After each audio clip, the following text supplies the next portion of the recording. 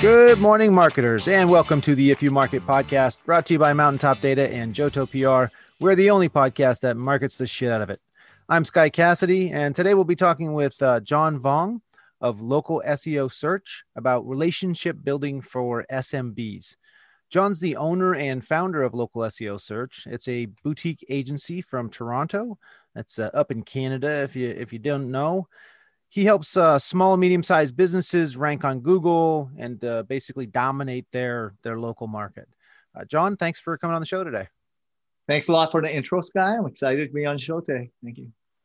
Yeah, so relationship building for SMBs, and then we will get to your company a little bit later, but I want to jump straight into the topic here. First off, I guess I'd say, what do you mean by relationship building? Are we having picnics with local companies? Is this talking on the phone? Like, what type of relationships are we building here? I think the industry as a whole, in terms of search engine optimization, I think a lot of your listeners probably know what it is. I'll just summarize it for them. It's really just getting found on that first page organically or naturally without paying to be at the top per click. I find it funny you said all that without saying Google. So there's search engines, Google, Bing, Yahoo, but primarily we focus on Google. Right, as does everybody. Okay, yes. That's why I thought it was funny that you actually got off with mentioning what SEO is without saying it's getting on Google. You just said on search engine. So, all right, good. Relationships. I mean, the big thing for me has always been that bond to understand and get to know humans, right? Get to know businesses and what they're really looking for, what they're after. And I think from my experience, so I found this agency 8 years ago without any SEO background or expertise. Technically, I've always been doing advertising sales for 10 years. And that's where I formed a really strong bond to business owners and understanding what ultimately they wanted out of a supplier, vendor, partner. And that's how I formed this company. All they really wanted was someone they can form a strong relationship with, which is that trust, the honesty, and integrity, and making sure that they're in alignment with all their values and their goals and vision. So that's what I set forth doing when I started this agency. So when you say relationship building, you're talking about a professional relationship, not so much about getting to know them and who they are, but getting to know their company and who their company is. And I'm sure there's humans that you're interacting with, like you said, but it's more about the company relationship than the personal. Is that right? Well, there's a mix, right? And there's a lot of synergies between the two. Usually the type of businesses that we really focus and work with are 80% is SMBs, 20% is more B2B global focus. But the small business owners, it's really reliant on community. They really help their significant other, family, the people that they want to support, right, in their surroundings, let it be a neighborhood, a community, city, region. It's more about trying to give by understanding what's in it for the others as opposed to themselves, right? And the more you understand the value you're bringing to them, which is, the product and service that you're offering, but understanding what differentiates and what you're actually giving, which is the personalization, the story, as well as why do they continue coming back to you? Is it the service? Is it quality? Is it the price, the unique sellingness of whatever you're offering? Understanding that. And then that bond of what's the highest reason why people come to you? It's because of that personal relationship. It's the experience usually. And when you start understanding everything and revolves around like SMBs, then you realize how do you differ? How do you want to have people in on this journey and experience when you open up and form your own company? Right. So for SMBs, I mean, there's a lot of companies, software as a service, for example, where anytime you interact with them, they'll probably have no idea who you are, what your company does, not care. They may not even have customer service. So you're kind of saying, and I'm trying to keep pigeonholing what you mean by relationship building. It's only the topic of the episode. I don't need to remember it or anything. So you're saying for, for somebody software as a service, something like that, it actually is a non-relationship type business where kind of people probably want to be able to go on and get the software without interacting with the human because they're worried that's going to be a salesperson trying to sell them something. But you're saying with SMBs, it's more of a relationship. Again, professional, you need to know what their company does. When they call, you know who they are, probably what their situation is, that kind of stuff, much more than other companies. Yes, digging deep, right? To personalize, humanize, as well as offering something that they will actually want, right? Hmm. And personalization is so key, humanizing people to actually have emotion and feelings, right?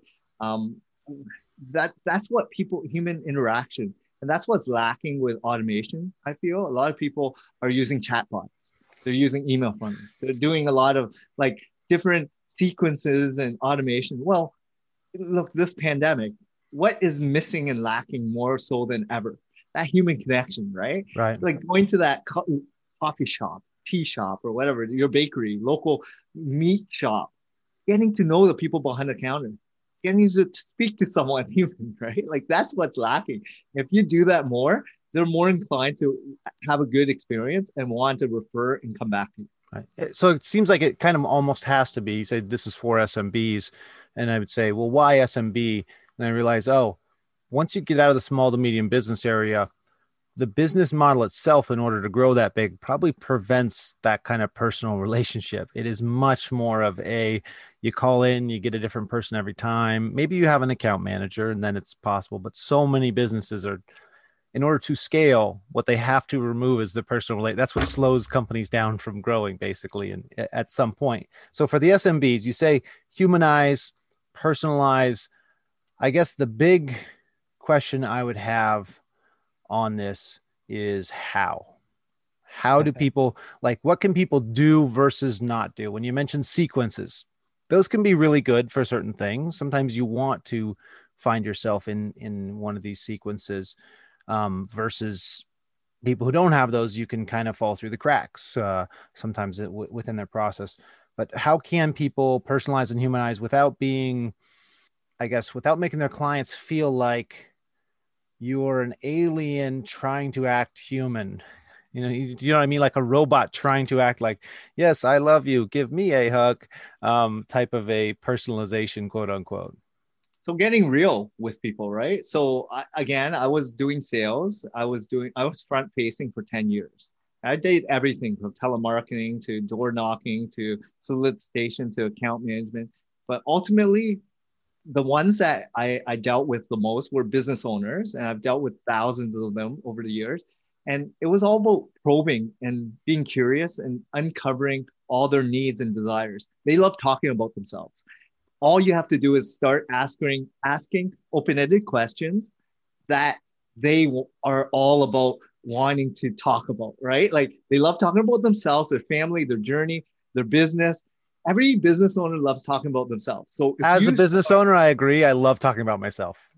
so when you start understanding that, and then you put something together to really uncover their desires and needs, then you can help them with whatever their weaknesses are, right? And this is how you start a business, right? You understand what the needs are of people, and you offer them something that they're compelled to pay for, right? A product or service, and then you have a business.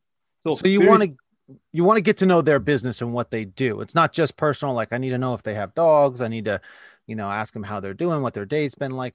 So you want to know their business, what they do, how it works, what their needs are, and that kind of stuff.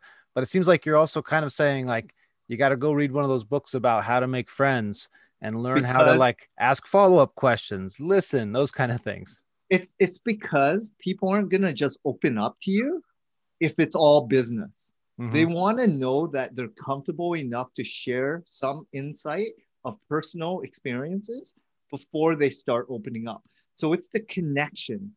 And if they feel like you're warm and you actually care and you want to help them versus you're selling them something, they're not going to open up to you.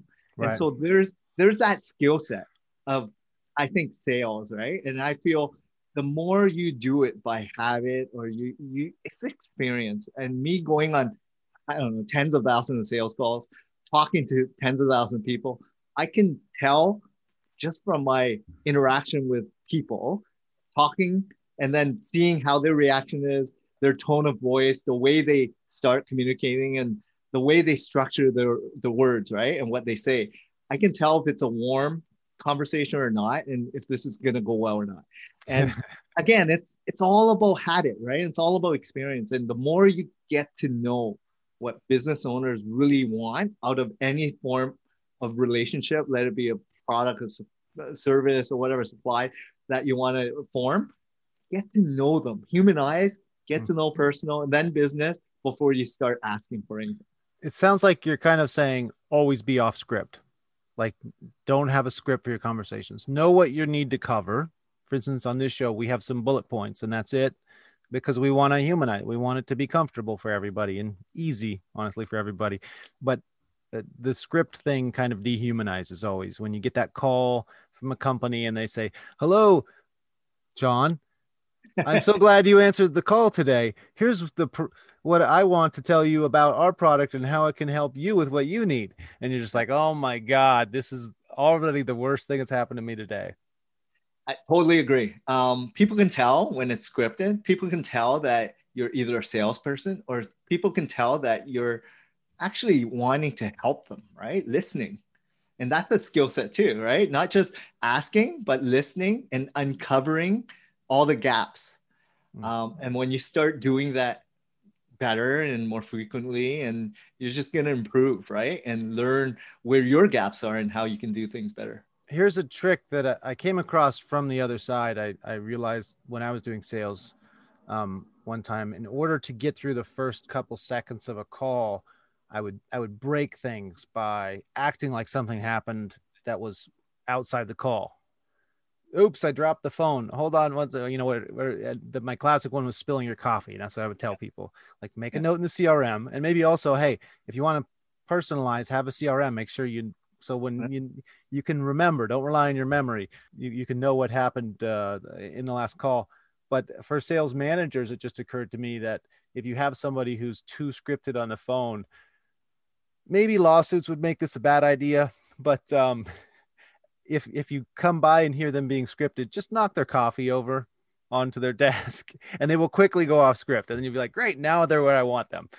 So be unscripted, I would say, is a good takeaway there. Any particular tricks people can do, again, to help personalize, to help do this relationship building? I mean, I know you have to talk, but are there any little, again, tricks people can do? Just one thing they can remember, do this. Yeah. So if you are on any sales call, or you're building a new relationship with a client or a prospect, right? There's a lot of information online. There's a lot of insight, a lot of data. You can sift through all their website, their contact information, LinkedIn, social channels. There's tools out there to sniff their brand name and everything else. Do your homework. Spend 15 minutes before you make that prospect call or inbound lead call or whatever it may be. Get to actually mention something that they're interested in or working on, or something that they either have a pet peeve on, or something that triggers some personal experience that you can relate to, right? Say travel, pets, animal, family, whatever it may be. Then there's that instant connection. And then there's that relationship. So I've, again, years of trying to do this, and really at Yellow Pages, this internet Google didn't really have a lot of data insight yet. So I really worked on getting to know people with a lot of these probing questions to then personalize and relate.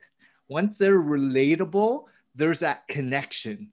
And then they feel more open to disclose a lot more information to you, because there's already that humanized and connection.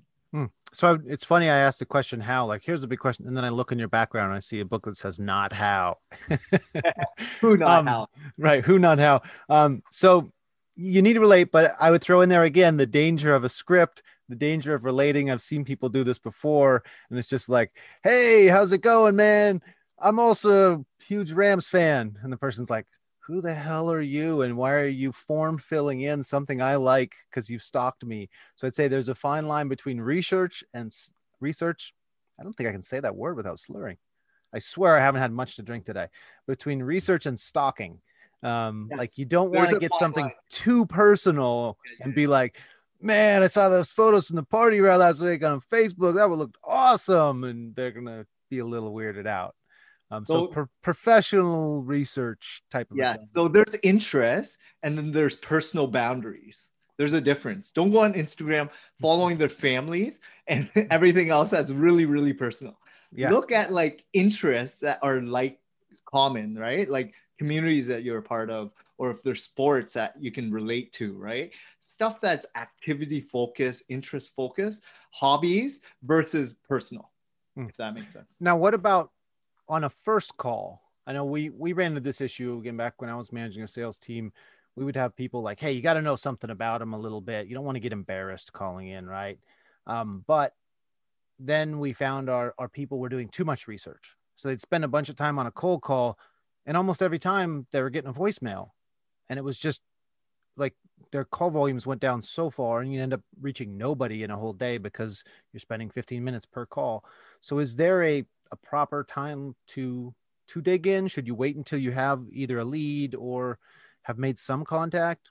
Yeah, I would say when you have a qualified lead, that's when you start doing some in-depth research on competitive analysis, figuring out where they're at in, their business and What kind of digging. foods they like, where they ate last week? Yeah. Well, not that day, but don't waste your time. Like if it's call volume, go batch it using a software and just automate all that, right? To get a hold of real people, then build it enough of a connection for you to speak further at another date with more substance, right? Because there's already a need that you can, actually help them with during that sales presentation. So One trick I would say on that area, something knowing something personal about them is fine, but really all it needs to be is anything that shows like proof of life that they're a real human and who they are. They didn't just pop up on your auto dialer screen, and just their location can be very useful in that. I remember having people that just, and it also gives you a kind of question to ask right away on those initial cold calls. So you don't need to do all the research, and you can just say things like, "Oh, hey John, how's it going? You're in Seattle, right?" And it's like, "Oh, the person," and I just made that up. You're probably not in Seattle. Um, I didn't do my research. And hopefully you have that information right. But if you have it wrong, they can correct you. Most of the time, you'll have it right, and it's really easy information to have in your CRM or whatever system you use. And then you've got a question that they're probably going to answer yes to right away, and you've broken the ice just with their location without kind of faking relationship by saying like, "Oh, hey, John, I love Seattle, man. Great city. I love going up there." And then the guy's like, "That's nice, but I'm in New York," because you have the wrong info. And then you're embarrassed. And now you have this. So I think we found if you ask just about the city or the state even that they're in right off the bat, it can help get through those first couple seconds with a trick kind of and show that you know something about them. it's always trying to relate, right? Either the city, anything with sports, travel, anything that is easy to be in common, right? Like, I love your cuisine if you're Spanish, or I love whatever it is, right? Like, have you been to this restaurant in the city, or have you been to this event or a sports team, whatever it is? Mm, Because when you break the ice, then it's a lot easier to connect and have that them to feel like your buddies, right? Like your right. friends. I think there's a disconnect here actually that I've created because I'm thinking about my company and how we work, and we don't have any boundaries. You're talking about SMBs and typically companies that have a local presence and their clients are local. So the personal stuff is going to be very different that you can relate to than what state they're in, because obviously you're in the same state. Yeah. You're in the same metro area probably. So, okay, yeah. Use only what I was saying about as an analogy, I guess, but finding something to relate with in some way that's not weird and stilted and corny. Yeah. It will definitely help, right? Break the ice, and it'll form a stronger bond for them to open up and Right. become more vulnerable. And when they start doing, then you can ask the right questions for them to even open up further and deeper, and it allows you opportunity to uncover opportunities. So we've been talking a bit about the cold, like the initial contact type, and trying to, and that's a really hard time to, to build a relationship and get personal with people when they don't even know who you are and probably forgot your name right after you said it. How deep should you go initially trying to build a relationship, like on the first call? And then how does this continue on throughout, assuming the relationship goes on and they become a client or they become a long-term prospect? Some people are. How does that play out? And I think it all depends on the product or service that you're offering and the price point, right? So how much time do you want to invest in a $100 client versus a $10,000 client, right? So what's the lifetime value? What is your time worth? And how much effort do you want to put it? If it's only $100, it's a widget that they might not even refer and buy other Sequence product, right? Accessories and under other products. But if it's a long-term client, like it's a service and the home renovation, for instance, and it's a $50,000 job, well, you better, step up, because that could make or break your summer, right? Right. In your season, it can keep your employees held for a couple months, all these things. So you got to really work it and understand like them, what value you're bringing, and get to really know them. So I would say it all depends. Excellent. So probably, I mean, real estate agents, on one hand, you probably don't do a ton of deals with any individual family or person, but on the other hand, each deal is so big that they probably want to try to get a personal relationship there with you somehow. So you need to know the value of the client. I feel like you're a therapist almost, where you're super interested in them until time's up, and then you're like, oh, time's up. Sorry, you don't have any more value than this. We're going to cut this off now. So we're being personal and we're building a relationship, but we're also being kind of analytical, it seems like, and very hardcore business like, when you say apply the value and then adjust how personal, how much a relationship you invest in building with them due to that. And those things seem opposed to each other. I mean, one of them is very cold and calculated. This person isn't worth that much to me. But I guess if you don't do that, you end up getting into that rabbit hole where you're spending a ton of time making these big personal relationships with people that are worth 99 cents a year to you. You go out of business. Doesn't matter how good your relationships are if you're out of business. Well, you define your target, right? You opportunity cost. You understand who your audience is, and you focus on the biggest bucket, the people that are going to be the biggest margin for you, or people you actually want to work with.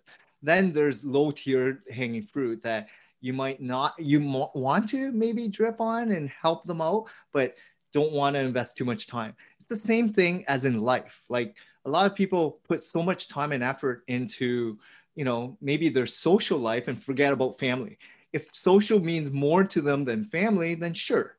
So you need to understand in the realm of like, what you want out of the relationship and the value and business proposition, the return on investment, profitability, but also about people, right? Like family for me is right at the top. I don't calculate time. I don't care. I just want to be present. I want to spend as much time as possible.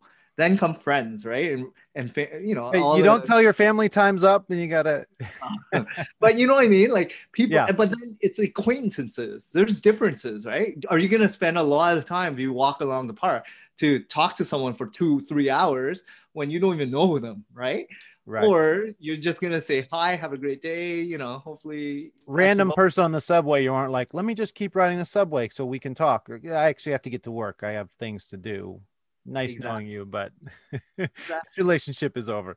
But friends, and that's the other thing, friends that for 10, 20 years versus someone that's just new as a friend. How much time are you going to invest, right? Like, well, it depends. Value your time, right? Because you got the friend you've known for 20 years, but he's a schmuck. And then you got the new person that has a lot of potential value to you. And you're like, I got to ditch my longtime friend for this person for a while that I really need to make a better relationship with. So exactly. So different stages in life, figuring out like what's important for you today and how it's in alignment with your vision and goals, right? And it's so important to start, just being aware, acknowledge what's going in and going out in your life and who you're surrounding yourself with and your business, your personal, it's all intertwined, really. So it seems like being able to know how to build relationships is important, but you also have to know how to like time manage those relationships. Yep. So that, again, it doesn't matter if you're building the wrong relationship, the right relationships with the wrong people. They're taking up all your time. Like there's another variable in here of time. We don't have all the time in the world. You have very limited time, and you have to decide how to allocate that. So finding the best potential prospects, the best clients, and getting to know them better. Okay, I have a bunch more questions for you. I want to go on a quick break though. We're talking here with John Vuong. He's the owner of Local SEO Search up in Toronto, right? Yeah. I knew Toronto from the intro. Why did I go to Seattle? What did I do that for? I could have went to Toronto. From Toronto, and we will be right back.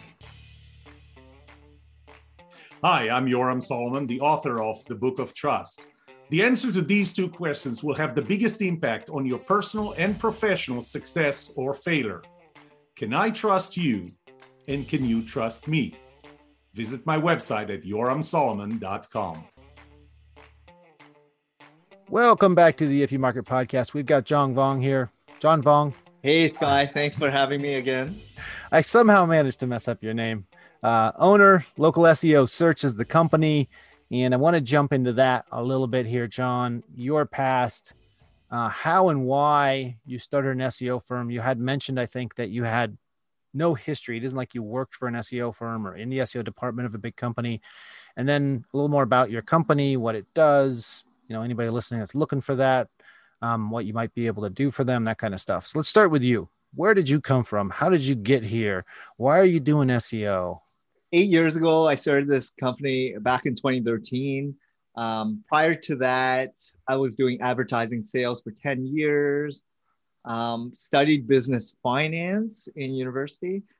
So my background was never technically computer savvy, developer, anything to do with like digital marketing, right? It was more sales. Right.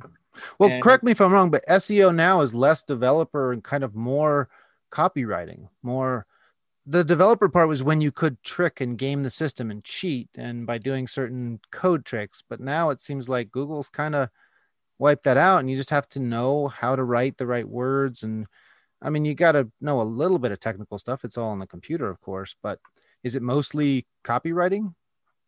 Yeah, so that's one pillar, content. But here at our company, we're a full service agency that focuses on the whole gamut of doing a successful campaign. And what I mean by that is, yes, there's development of a website, making sure UX, the journey, mapping, conversion rate, copy is in alignment with who your ideal avatar type of client is. Then, of course, there's the content piece, which is the service page, landing pages, and all the copy with blogs and newsletters, etc. Then, of course, it's the link piece, backlinks, and that's a huge component. What other people are linking back to you with an anchor text, if it's a authoritative figure in terms of like different channels. Of course, all the asset pieces like social is important as well, like all the Twitter, Instagram, LinkedIn, Facebook.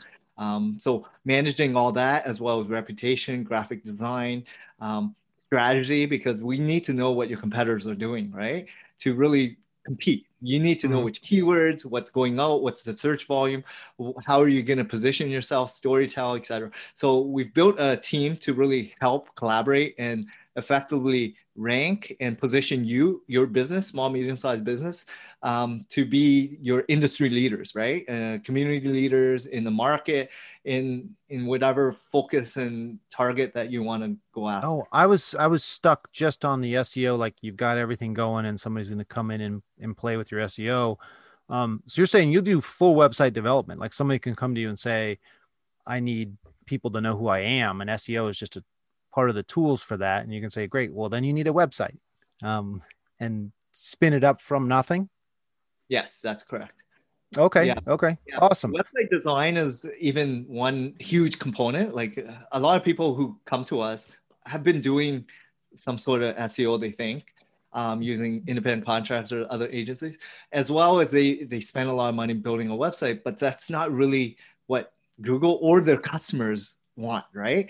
So they like it because they think it's nice. Well, they're they're not the clients purchasing the product and service, eh?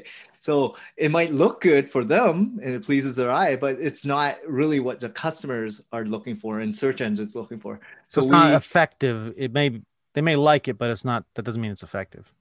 Yeah, it's not generating a lot of inbound leads, right? It's not giving you good ROI. It's not getting you revenue, sales, profit, right? And as a business owner, if your website's not your biggest asset piece that's generating you leads, then there's something wrong.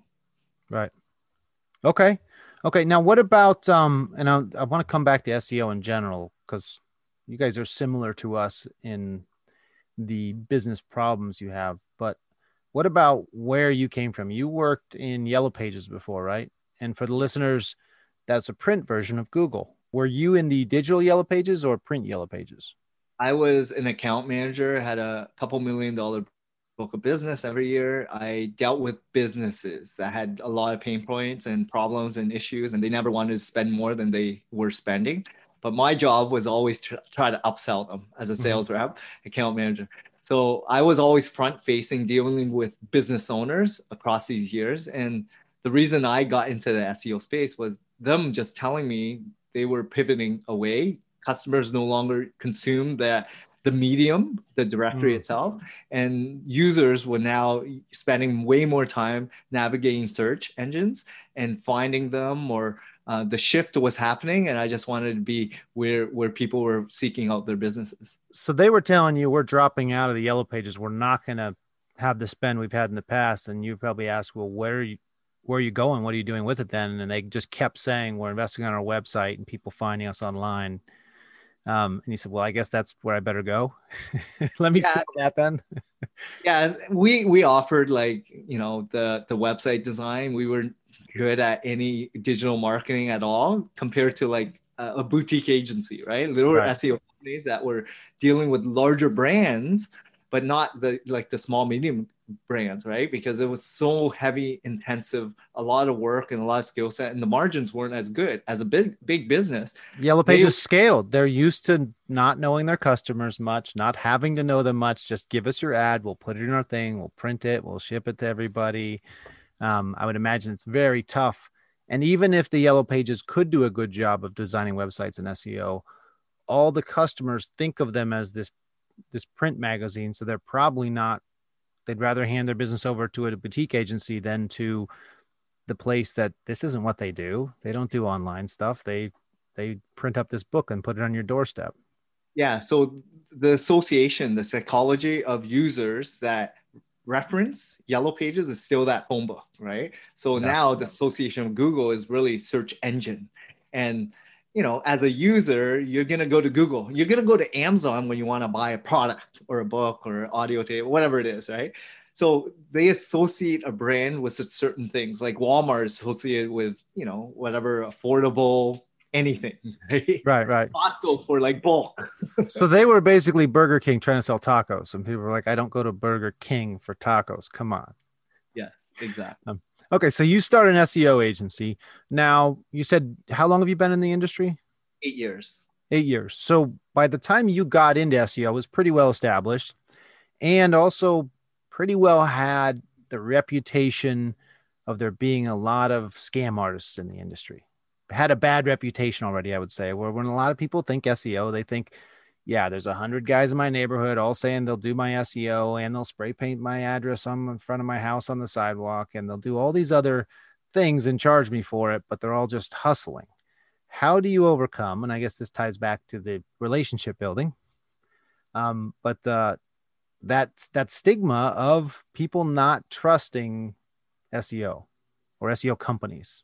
Yeah, exactly. So because SEO is such a black box for a lot of business owners, it's a subset of marketing, a subset of digital marketing, and it's a combination of all these other pillars from content, strategy, links, reputation, and everything else, right? So a lot of people aren't even aware of what SEO is and what it does and how it's supposed to be performed. And so they can't even monitor how effective it is or what other people are doing. So this whole black box of being informed. has been my biggest challenge. And that's what I've been kind of doing a lot more of, educating people, right, on what a true SEO agency should be doing and asking the right questions, knowing exactly what they're doing, what are the softwares, what's the references like, what's the case studies, because a lot of people have already been, burned through people overseas or locally charging you, but not knowing what they're getting out of it. And that's what they refer SEO to, right? Right. This waste of money that hasn't given me anything. Which is, I mean, I would say most SMBs have probably tried 10 SEO people or firms, and they didn't keep going to another one because the last one did such a great job, they wanted more.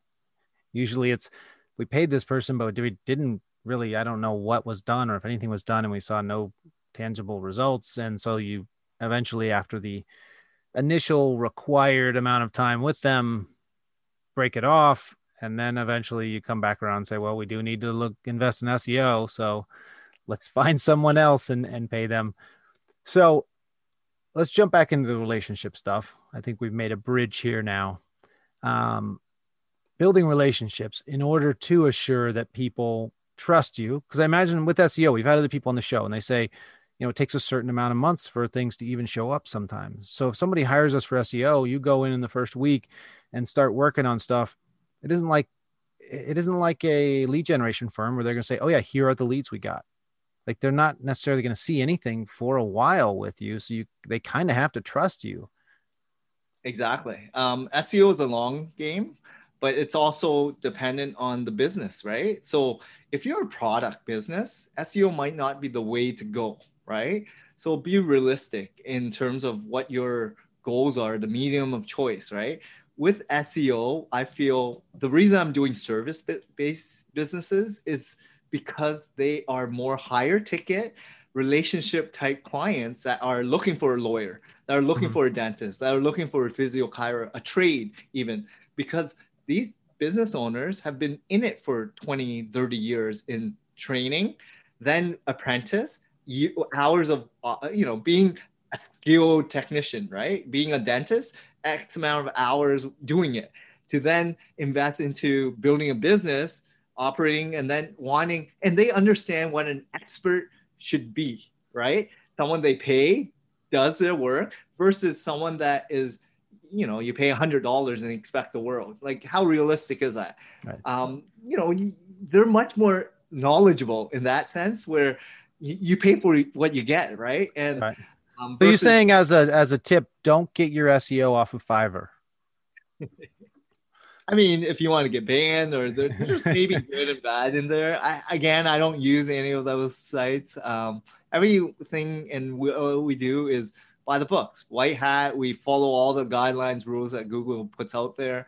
And it's just practice, right? Like habits we've done with, the job and you do the work. Like, can you go to the dentist? You don't ask your dentist, like, is there a trick I can do? And he's like, yeah, do it myself twice a day. Come see the dentist. That's the trick. There's no magic pill I'm going to have that other dentists don't. I don't have a patent on something that makes your teeth last forever and look beautiful. It's brush your teeth, floss your teeth, come to the dentist. Yeah, it's a professional service, right? And people have to respect that. And there's a lot of agencies out there. You just have to distinguish which one you want to work with that has the same values that you have.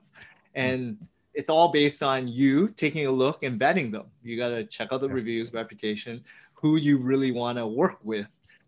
Just like handyman renovation, right? Big project. Yep. You're not just going to pick anyone. You're going to make sure they're in alignment with some of the profile or relationship that you referred, right? Someone probably sent you this lead. So. But some people do just pick anyone because they search online and SEO pushes them to somebody. And that's that's your job, is to make sure those people who are just picking anyone end up with your client. Yeah. So we get a lot inbound, and our focus is really just being top of mind, visible. But it's the same thing with our clients, right? They want to be known as an expert in their industry, in their community, in their local neighborhood, city, right? And that's what we help businesses do. They're already great business people and great business owners, right? And what I want to do is that alignment transition. So I only take on people that have been in business for a while, revenue, understand their avatar, understand how to run a business. I don't want to teach someone how to run business. Right. And then from there, I transition them to work with us to help them elevate their brand recognition and service and product offering. So most of the SMBs you work with, are they content as SMB? I mean, are they by nature an SMB company, or are they looking to scale and become bigger companies? Yeah, most of them are lifestyle businesses, professionals, and 90% of businesses are small business owners, right? Small, medium-sized business owners. So for me, there's a huge enough market. And what resonates with me personally, and that's why I started this business, is my parents coming from Vietnam own a business, right? They liquidated all their assets to come to Canada for us, sacrifice a generation for me. So I know what it takes to run a business, to understand what it means to support a family, support a community, and how hard it is to run a business, right? So these people, I ultimately just want to help good, hardworking people that are the neighbors, right? People that are working in the pizza shop, right? Help people find them. Now, little devil's advocate here, when you're doing SEO, for every person you help find your client, they're not finding another small to medium business. So little arms race there. It is, but I'm also helping them be known because they're the unknowns, right? Right. And they're the good people. So it has to be in alignment, right? Yep. So the relationship thing, very important to build relationships. Talking primarily small to medium business, because you're not then going to do that at scale for most companies. What are things that people can do to help build that relationship? Again, we went over kind of the initial contact, but what about long-term? Are people still doing, and I think this is probably for larger accounts, but the steak dinner type stuff? What are good and bad things to do in this relationship building process?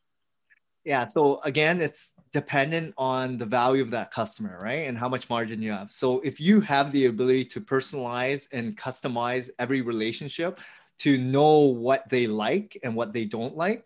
So if you know their birthday, send them a little gift basket. If you know what sporting event they love, send them and their family a little gift to go to an event, right? Mm-hmm. If they like going to certain restaurants, send that to them. That really humanizes and personalizes that relationship and goes a long way. Now you're sending it. What about doing it with them? I know we've done like a baseball game where we take some clients and we're there also. So again, it depends on the type of client that you're trying to harvest, right? I go to lunch and coffee and dinner with a lot of my clients to get to know them, right? Mm-hmm. And this is either the prospect call or during a client call. It doesn't matter. For me, it's more about getting to know them on a personal level. And yes, if you have that same bond, like they love basketball or baseball, take them out and have a good time, right? Don't talk about business, talk about life, right? And also just finding out if they love basketball or baseball in a conversation helps to personalize the relationship and build the relationship too. So find out what they like first. That will build a relationship. And then maybe there's something you can do about it too. Exactly. And all it is just humanizing every single interaction, right? And people forget about that. It's always about selling. It's always about trying to make a quick buck. But if you slow down and really realize what they want out of this phone call or conversation or relationship, it's never about the money piece. It's about getting to connect with someone that's like-minded with similar interests, and they have very similar goals, right? And again, can't overemphasize if slow down, get to know them to the amount you can afford to. I can go after the larger value clients, get personal with them, so you can build a relationship on the phone by asking some questions when you're already talking anyway with the medium value, but then maybe the high value, you do some of the extra stuff with, you find out more about what they like. You look to take some action on that, that kind of thing. If their kids are selling Girl Scout cookies, you buy some.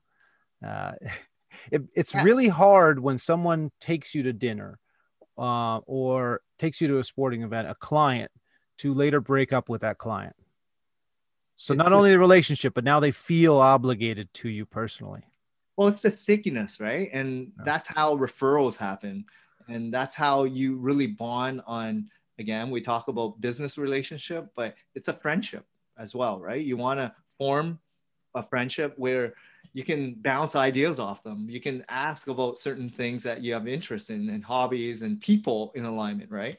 Because usually they are in line. Like usually they have other people that they know that can help you Right. or And another side effect, if you build that relationship with them, they're much more likely to give you honest kind of market research feedback. Whereas a client you barely know isn't going to tell you something that maybe is a little uncomfortable, or they don't want to insult you, but they're like, people probably don't like it when you do this or say that, or how this part of the product works or what you do there.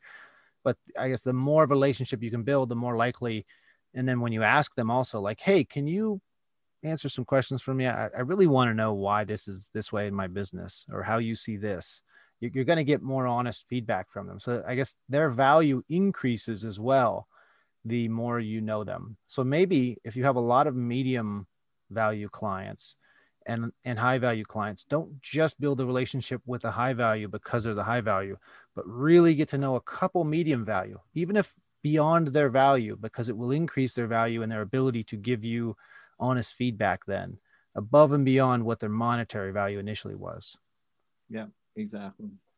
And another thing is like know your niche inside out, right? Like if there is a specific audience or people that you profile that you want to go after, invest a lot of your time and effort, like going after those people that give you the highest return, right? So like you mentioned, time, everything's scarce, right? You need to make an impact with and spend time that's useful for both parties.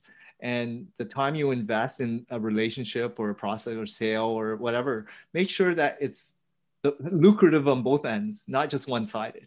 Right. Oh, yes. Don't build a relationship in a sense where you're eating up a ton of their time. And now they're like, great, John's calling again. He's going to want to talk for an hour. I got to stop working with this guy. He's using all my time up here. So respect their time, their privacy and their time. And excellent. I think that goes back to one of your initial things of asking questions and letting them talk. Because if they're talking on the phone with you for an hour, then, well, that's their time. They can stop anytime. But if you're talking at them for an hour, now you're eating up their time. Yeah. That's what I'm always working on. I run a podcast. My job is to talk.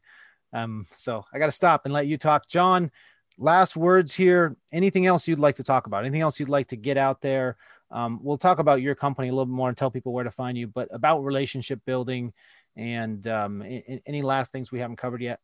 Yeah, I think the big thing is having clarity on what your purpose is in every interaction and going into certain conversations and acquaintances or business interaction or family interaction. Have clarity on what you want out of it and understand their perspective. Don't judge, let them, give their opinion and perspective, right? And, you can guide things, but never jump on them with your criticism. Like other people live certain ways. Everyone does certain things, business wise, not business wise. You can suggest, you can give feedback, input, but never, bastardize them or whatever. Like I would always say, because that's going to reflect on you when you start judging people. Right. So just listen. Regardless about how you feel about the last election, maybe don't put that on. Don't bring it up. It's okay. Like that's how other people have opinions and whatever it is. You just hold your own. You have your own opinions. Let other people voice it and listen. And don't bring it up if it's a very touchy matter, right? And topic. So bring things up that you guys have in common that you can relate to. And when you start doing that more, there's a really deep connection people will have that is likable. And when they like you, they will spend more time wanting to talk to you and do business with you. Right. So I guess I'd say, wow, that made me think of a whole new, you build a relationship with them and now you have this relationship and, you've had them and some other clients out to a sporting event. And now suddenly some of these people have their personal causes that they want to invite you to. And hey, I've got this I want you to come to my church or to my wellness retreat or to my political rally, or suddenly they're proselytizing you on whatever their personal things are, it seems maybe you've either then made the relationship too personal, or you have to figure out a diplomatic way to deflect those kind of things if you're not actually interested. And maybe some of the things you're interested in. Obviously, I just named off some random things that people usually get nervous about. That one of your clients turns out as a Jehovah's Witness and they show up at your door. Ain't nothing wrong with that, but they want you to join, and maybe you're in a different denomination already. And that's where that connection, right? It's about like being vulnerable and let them in on what you are also interested. If it doesn't align with any of your interests, just be upfront and say, unfortunately, this doesn't fit my schedule, or I don't think I have a bandwidth for this, or whatever it may be. So this opened up a can of worms. You should have your excuse Rolodex ready in case they overextend. Really, like you open the personal door and now they want to come in and get more personal. But you have to bridge the gap. You have to know where, to stop, right? And let them know about why you're doing this and what your interests are. Because if you're not even interested in doing that, like, don't be obligated to do it. Right. Don't invite the random big client just because they're big to your child's birthday party or baptism or whatever it is, because they might get the wrong message. So don't keep pushing personal. There is a point, like, know where the line is and say, this is as far as I'm going with this person. I'm not inviting them in past that, because then it's going to get weird and I'm going to lose them because we got too personal. Exactly. Yeah. I hadn't all the way very end of the episode, and that just dawned on me, like, oh, there is a stopping point with how personal you can get with a client. Unless you're ready to marry them, make sure you know where that line of professional and personal is going to be drawn at some point. So many companies that do events where they get just wasted drunk with their clients, and having a couple of drinks with the client can be good. Trade shows, those happen, but that's a big thing, is having some drinks with the client. But I imagine some client relationships have been ruined because people didn't know the drink thing is a good literal and analogy when to stop drinking with the client. Like, they drank too much with them and then it ruined the whole relationship. You can do that with many non-drinking things probably as well, and blow things up. So know where to draw the line there. And maybe a good thing to finish on. So we're figured out where to start, how to get personal with these people, how to build a relationship, and also how to set boundaries in that relationship, so you don't end up marrying every one of your clients.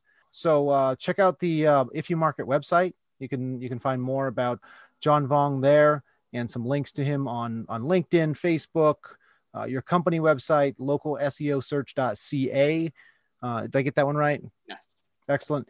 And again, that's on ifyoumarket.com. We'll have that in the show notes for this episode. Anywhere else where you want people to be able to find you, John? Yeah, just the website. We have a podcast, Local SEO Today, where me and my VP he was at Yellow Pages for 30 plus years. So that's where we met, and we still talk about small business owners every day. So it's a lot of insight on that. Yellow Page Defectors. Ooh. What's the name of the podcast? Local SEO Today. Local SEO Today. Awesome. So go check that out. Even if you aren't going to listen a whole bunch, subscribe just to help them out. Subscribe to the If You Market podcast. Get your friends' phones and subscribe. Subscribe to Local SEO Today as well. And, follow us on social media. Give us likes. Give us good reviews. All that kind of stuff. And on behalf of the If You Market team and John Vuong of Local SEO Search, thank you for listening to the If You Market podcast, where we believe if you market the shit out of it with relationships, they will come.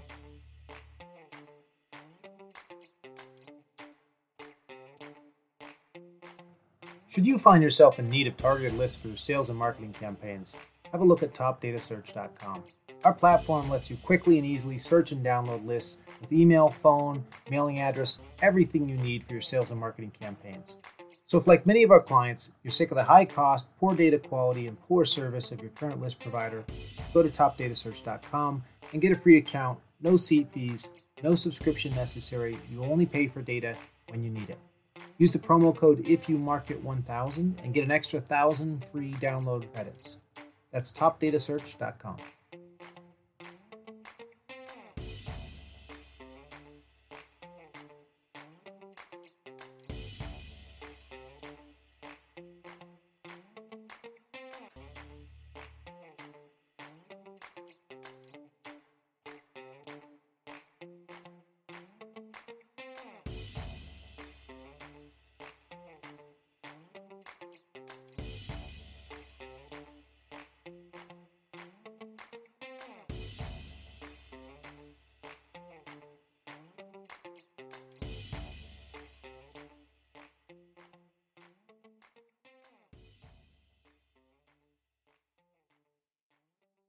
This podcast is a part of the C-Suite Radio Network. For more top business podcasts, visit c-suiteradio.com.